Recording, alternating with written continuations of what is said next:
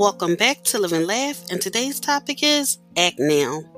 Think of one thing you really wanted to do that you put on hold, like writing that book, finding a better job, or starting the date. Perhaps you told yourself that it won't be the right time until you feel better. Aren't you so busy or less anxious and so forth? If you're able to do it now, then why wait for the perfect time? Choose to take the first step today. Thank you for listening. If you know anyone that could benefit from this podcast, please go ahead and share it.